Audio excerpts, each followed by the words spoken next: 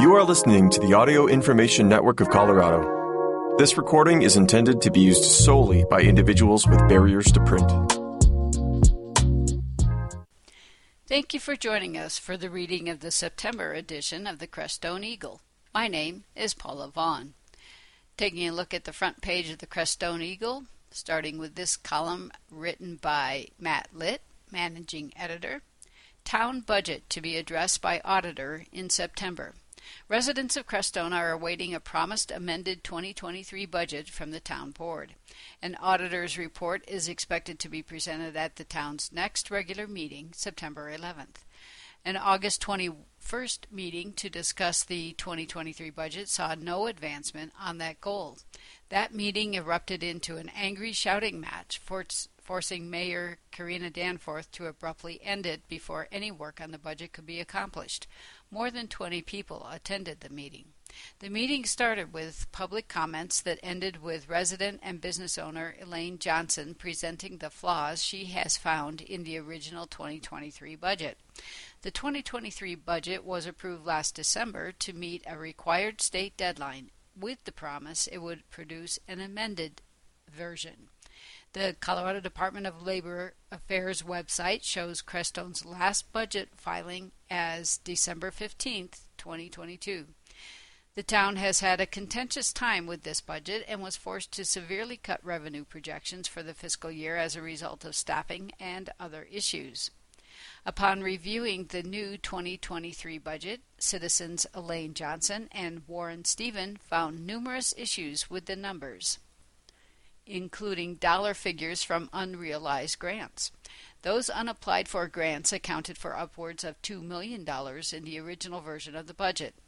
In a town document titled Notes to 2023 Supplemental Budgets, the town stated that the reduction is primarily the $1,515,003 in grants that were not and will not be applied for. Why those unapplied for grant dollar figures were even in the initial version of the 2023 budget remains unanswered. General fund revenues were adjusted down to $585,055 from a previously approved total of $2,084,203, an almost 72% cut. Additionally, the Water and Sewer Proprietary Fund was slashed from $737,520 to only $109,320. Personnel costs were also adjusted to, quote, reflect changes in job descriptions and combine water and sewer with a public works position. A town meeting in September of 2022 was the tip-off that something wasn't quite right, said Johnson, co-owner of the Mercantile. After reviewing the presented budget, Johnson and Stephen began digging through the numbers and finding discrepancies. Their efforts to bring these issues to the town have been met coolly. They were nice about it in the beginning, said Johnson, but that changed. According to Stephen, some board members became defensive, and he admitted, I've been a part of that. In a larger view, he said, the public is partly responsible for not bird-dogging the board. Everybody shares in the blame. It's not just the board. They are good people, he added. Where the town went so wrong with this budget is hotly contested. One seemingly major factor points to former interim town administrator Leslie Klusmeyer. Hired by the town in 2021 as a contract employee, Klusmeyer was responsible for instituting a number of changes, including increased salaries and a water and sewer rate increase. Klusmeyer resigned from her contracted interim position in December 2022, leaving the town struggling to deal with the changes she had initiated. One of the major changes she pushed for related to water and sewer funding, which previously held an enterprise fund status, meaning it could operate on some levels related to funding without voter approval. In 2022, Crestone voters approved a 0.5% sales tax increase dedicated to water and sewer. That change put the total funding percentage from taxation for water and sewer over 50%, and the town lost that status. In a letter Klusmeyer drafted in November of 2021, the general fund can subsidize enterprise funds, but if the subsidy comes from taxes, it cannot exceed 10% of the total revenue of the enterprise fund. In our case, the sales tax is quite a bit more than that, almost 50% of each fund's revenues, the letter said. The town responded by moving all but 10% of the sales tax revenue from the Water and Sewer Fund into Capital Improvements Fund. At the next municipal election, citizens voted in favor of that funding move. Moving forward, in a June 13, 2022 letter to the board, Klusmeyer outlined options and recommendations for water and sewer rates to cover operation and maintenance costs. The 31-page report detailed options for water and sewer increases. The town opted for rate increases, settling for a $12 per month increase. One other option, as yet to be enacted, could include making residents on their own well systems to pay a monthly bill whether or not they are connected to the town's water lines. The water and sewer funding is only one of the issues facing Crestone in its attempts to produce an amended 2023 budget. Preceding budget recommendations and one from March of this year appear to show unaccountable variations in the figures. One example is the starting balance of the general fund. The figure entered in the budget filed with the state is $455,616. In the preceding budget version on December 7, 2022, that figure is $101,487. And another, dated December 2, 2022, lists it at $537,787. And another document from March 27, 2023, shows that figure again lowered to $101,487. Scott Ayresman, interim town administrator, said he believes the $101,487 figure is in error. Mayor Karina Danforth, in response to questions emailed to her, stated that all budgets are prepared by the town treasurer and submitted to the board. The Crestone Board of Trustees has had multiple meetings and sessions to discuss the supplemental budget, said Danforth. She continued, the board has sought public comment at multiple stages and is continuing to use the information gained in these meetings to develop the most accurate supplemental budget. It is anticipated that the board will vote to adopt the supplemental budget after public hearing revisions are made as necessary, Danforth added. Any interested elector may file objections to the budget prior to adoption. The board is actively working to present and adopt a supplemental budget, said Danforth. And we have this article written by Beverly Strand, RN Interim Director, Alamosa County Public Health Department.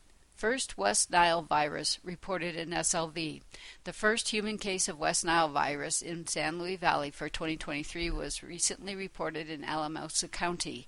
Public health officials are warning folks to continue taking measures to prevent mosquito bites, as this is the time of year when West Nile virus is most likely. There has been a sharp increase in reported cases of West Nile virus over the last week across Colorado. Colorado Department of Public Health and Environment reported 74 cases as of August 22nd, including 5 deaths. As mosquito season continues, health officials recommend taking the following steps to protect yourself and your family from West Nile virus. Limiting activities outdoors at dusk and dawn when mosquitoes are most active. Wearing long pants, long-sleeve shirts, and socks in areas where mosquitoes are active. Using an insect repellent containing DEET, picaridin, oil of lemon eucalyptus, or paramethanediol. Eliminate sources of standing water near your home, which can become a breeding ground for the mosquitoes that carry the West Nile virus. Mosquito-proof your home by installing or repairing screens on windows and doors. If you think you or a family member is sick with West Nile virus, consult a health care provider, especially if you develop a fever with severe headache or confusion following a mosquito bite. And we have this front page article written by Nancy Tilos with Matt Litt. Crash causes fire, disrupts power throughout the area. A single vehicle accident on August 24th knocked out power to Crestone, Casita Park, and Baca areas for hours. The car was heading west on T Road and failed to make the first westbound left curve. It left the road, hitting a power pole, bursting into flames which completely consumed it. T Road was closed for about an hour. Baca Volunteer Fire Department answered the call quickly, doused the fire and redirected traffic. Power to Crestone, Casita Park, and the Baca was knocked out by the collision. The driver, Ian McMullen, suffered only minor injuries and walked away from the crash. The car, a Subaru Outback, was completely destroyed. Rec Cielo contacted customers, sending texts to let everyone know the power would be out for 6 hours and if they had medical equipment needing electricity to go to the Baca fire station. Power was restored a short time after noon that same day. And we have this corresponding letter to the editor. Car wreck survivor. Hello, everyone. This post is overdue and I apologize for not writing it sooner.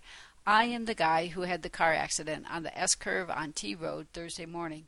First and foremost, I cannot thank you all enough for the incredible response, care, and concern shown here by all. The love of, for, and by this community is unmatched. Thank you to each and every one of you who stopped to give a helping hand and make sure that I wasn't still in the vehicle waiting to get barbecued. And thank you especially to all of the emergency responders, Baca Fire EMS, Crestone Fire, Saguache PD, SLV Rec, Cielo, State Patrol, and anyone I may have missed. Y'all are some selfless, competent, and big-hearted folks. Secondly, I am terribly sorry for causing the power outage that lasted all morning. Aside from the pure inconvenience to the community, I am well aware that we have people here who rely on power for necessary medical equipment, and certainly our businesses and stores that absolutely require it for a base level of functioning. I hate putting people out, and you have my sincerest apologies. Lastly, again, thank all for your heartfelt concern and compassion. I am, thank God, in any and all divine power or deity you believe and confide in, wholly okay. A little bit sore, stiff, and banged around, but wholly intact and okay inside and out. By some miracle, after some seemingly good airtime, rolling the car multiple times, then hitting the power pole, I was able to get out on my own power with little more than some superficial scratches, bruises, and abrasions before the fire started roaring. All things considered, looking and feeling like $1,000,000 and luckier than 777 at the slots. If you are looking for a safe vehicle, the singed mess of metal you saw in the pictures was a Subaru Outback. I am not being paid by Subaru to say this, but I couldn't recommend one highly enough. But I feel I'm probably preaching to the choir. The car itself had called 911 for me before I even stopped moving. Crazy. Thank you so very much to each and every one of you for being wonderful, caring folks. My heart goes out. This is written by Ian McMullen. And now turning to Saguache County News, clips from the Clerk by Trish Gilbert, Saguache County Clerk and Recorder. Colorado's 150th license plates now available. Creation of this license plate was per House Bill 22-1388. License plates have been available to purchase since Colorado Day, August 1st, 2023, until July 2027. The two license plates are based on the historic Colorado contest winning designs, which were determined in a statewide competition to design, then choose the winners in two divisions, under 13 and over 13. More than 34,000 Coloradans voted in the contest. Available for motorcycles, passenger cars, trucks that do not exceed 16,000 pounds empty weight, non-commercial, not available for any vehicle registered as a Tax Class A International Registration Plan, or recreational vehicles and motorhomes. Requirements: pay usual taxes and fee. Personalized license plate fees: a one-time fee of $60 with an annual $25 fee collected each year thereafter upon renewal. The center logo is not printed on personalized license plates. Number of plates allowed: one license plate set, single for motorcycle, per person. Plate options: passenger regular license plate, passenger personalized license plate, motorcycle regular license plate, motorcycle personalized license plate. Plate costs: Coloradans can purchase either license plate online at mydmv.colorado.gov or at a county-operated motor vehicle office. The license plates will cost $8.06 per pair in addition to local fees, making a total of $12.06 to update your vehicle registration, if current, to a Centennial plate. Standard registration fees apply for initial registrations and renewals. The historic Colorado contest was a low-cost effort to honor Colorado's history and celebrate the 150th anniversary with a commemorative license plate. Title in the name of a trust. An application for a Colorado title under a trust agreement requires and includes out-of-state trusts, DR 2170 trustee statement for certificate of title. The title must be issued in the name of the trust exactly as indicated on the DR 2170 form. Trustee names cannot be shown on the title, but all trustees' names must be listed on the DR 2170 form. Only one trustee's signature is required on the DR 2170 form. The trustee must present secure and verifiable identification. Example of names of trusts: John Smith Trust, John Smith Estate Trust, John Smith Living Trust, Estate of John Smith Trust, John Smith Revocable Living Trust, John Smith Tax Trust, John Smith Living Partnership Trust. Out-of-state titles in the name of the trust being transferred require copy of the trust document showing the trustees and additional documents required. Tips and notes about trusts. There are no restrictions on the name of the trust. The name has no effect on the validity of the trust. Trustee may give power of attorney, but the trustee must sign the DR 2170 form. County clerks may investigate or pursue any further information about the trust. This is not required as part of the title application.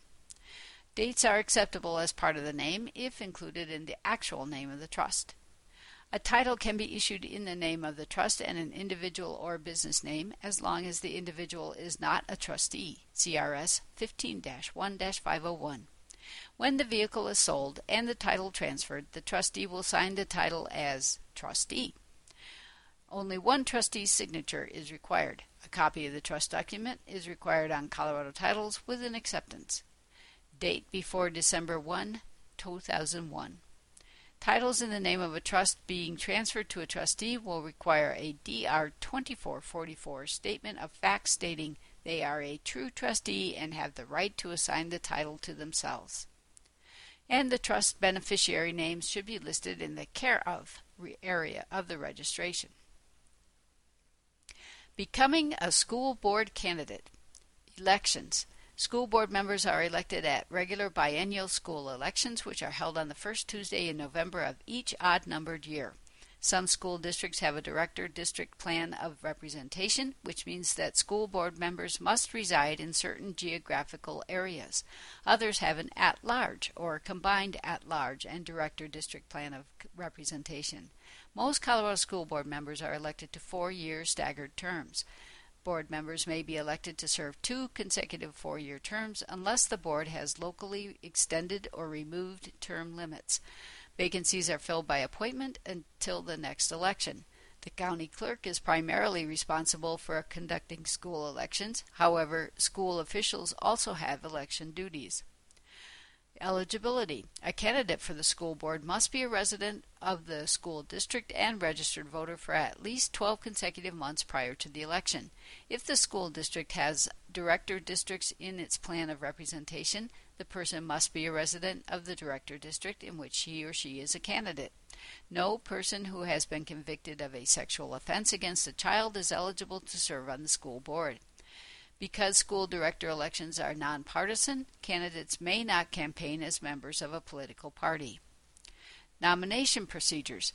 A person who desires to be a candidate for school director must file a nomination petition signed by 25 eligible electors of the school district in districts with fewer than 1,000 students or 50 eligible electors in larger districts. Your school district can provide more information about the number of signatures required on the petition. The nomination petition must be filed with the designated election official of the school district no later than 67 days before the election. The candidate would be wise to obtain extra signatures in case some of the signatures are invalidated. In most communities, nomination petitions are available at the local school district offices and must be filed at the school district.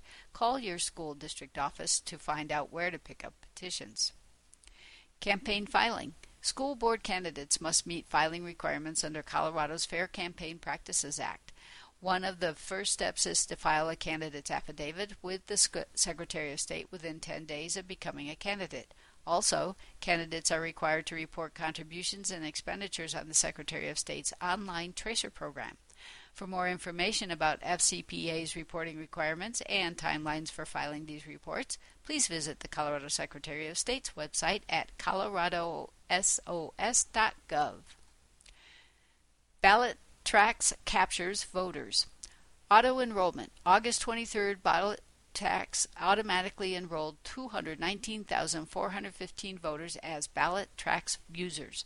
The auto-enrollment captures voters with email addresses in their registration records who are not current Ballot Tracks users or former Ballot Tracks users who opted out of the system at some point in the past. That auto-enrollment brought total active Colorado Ballot Tracks users over the 2 million mark for the first time, 2,064,524 to be precise.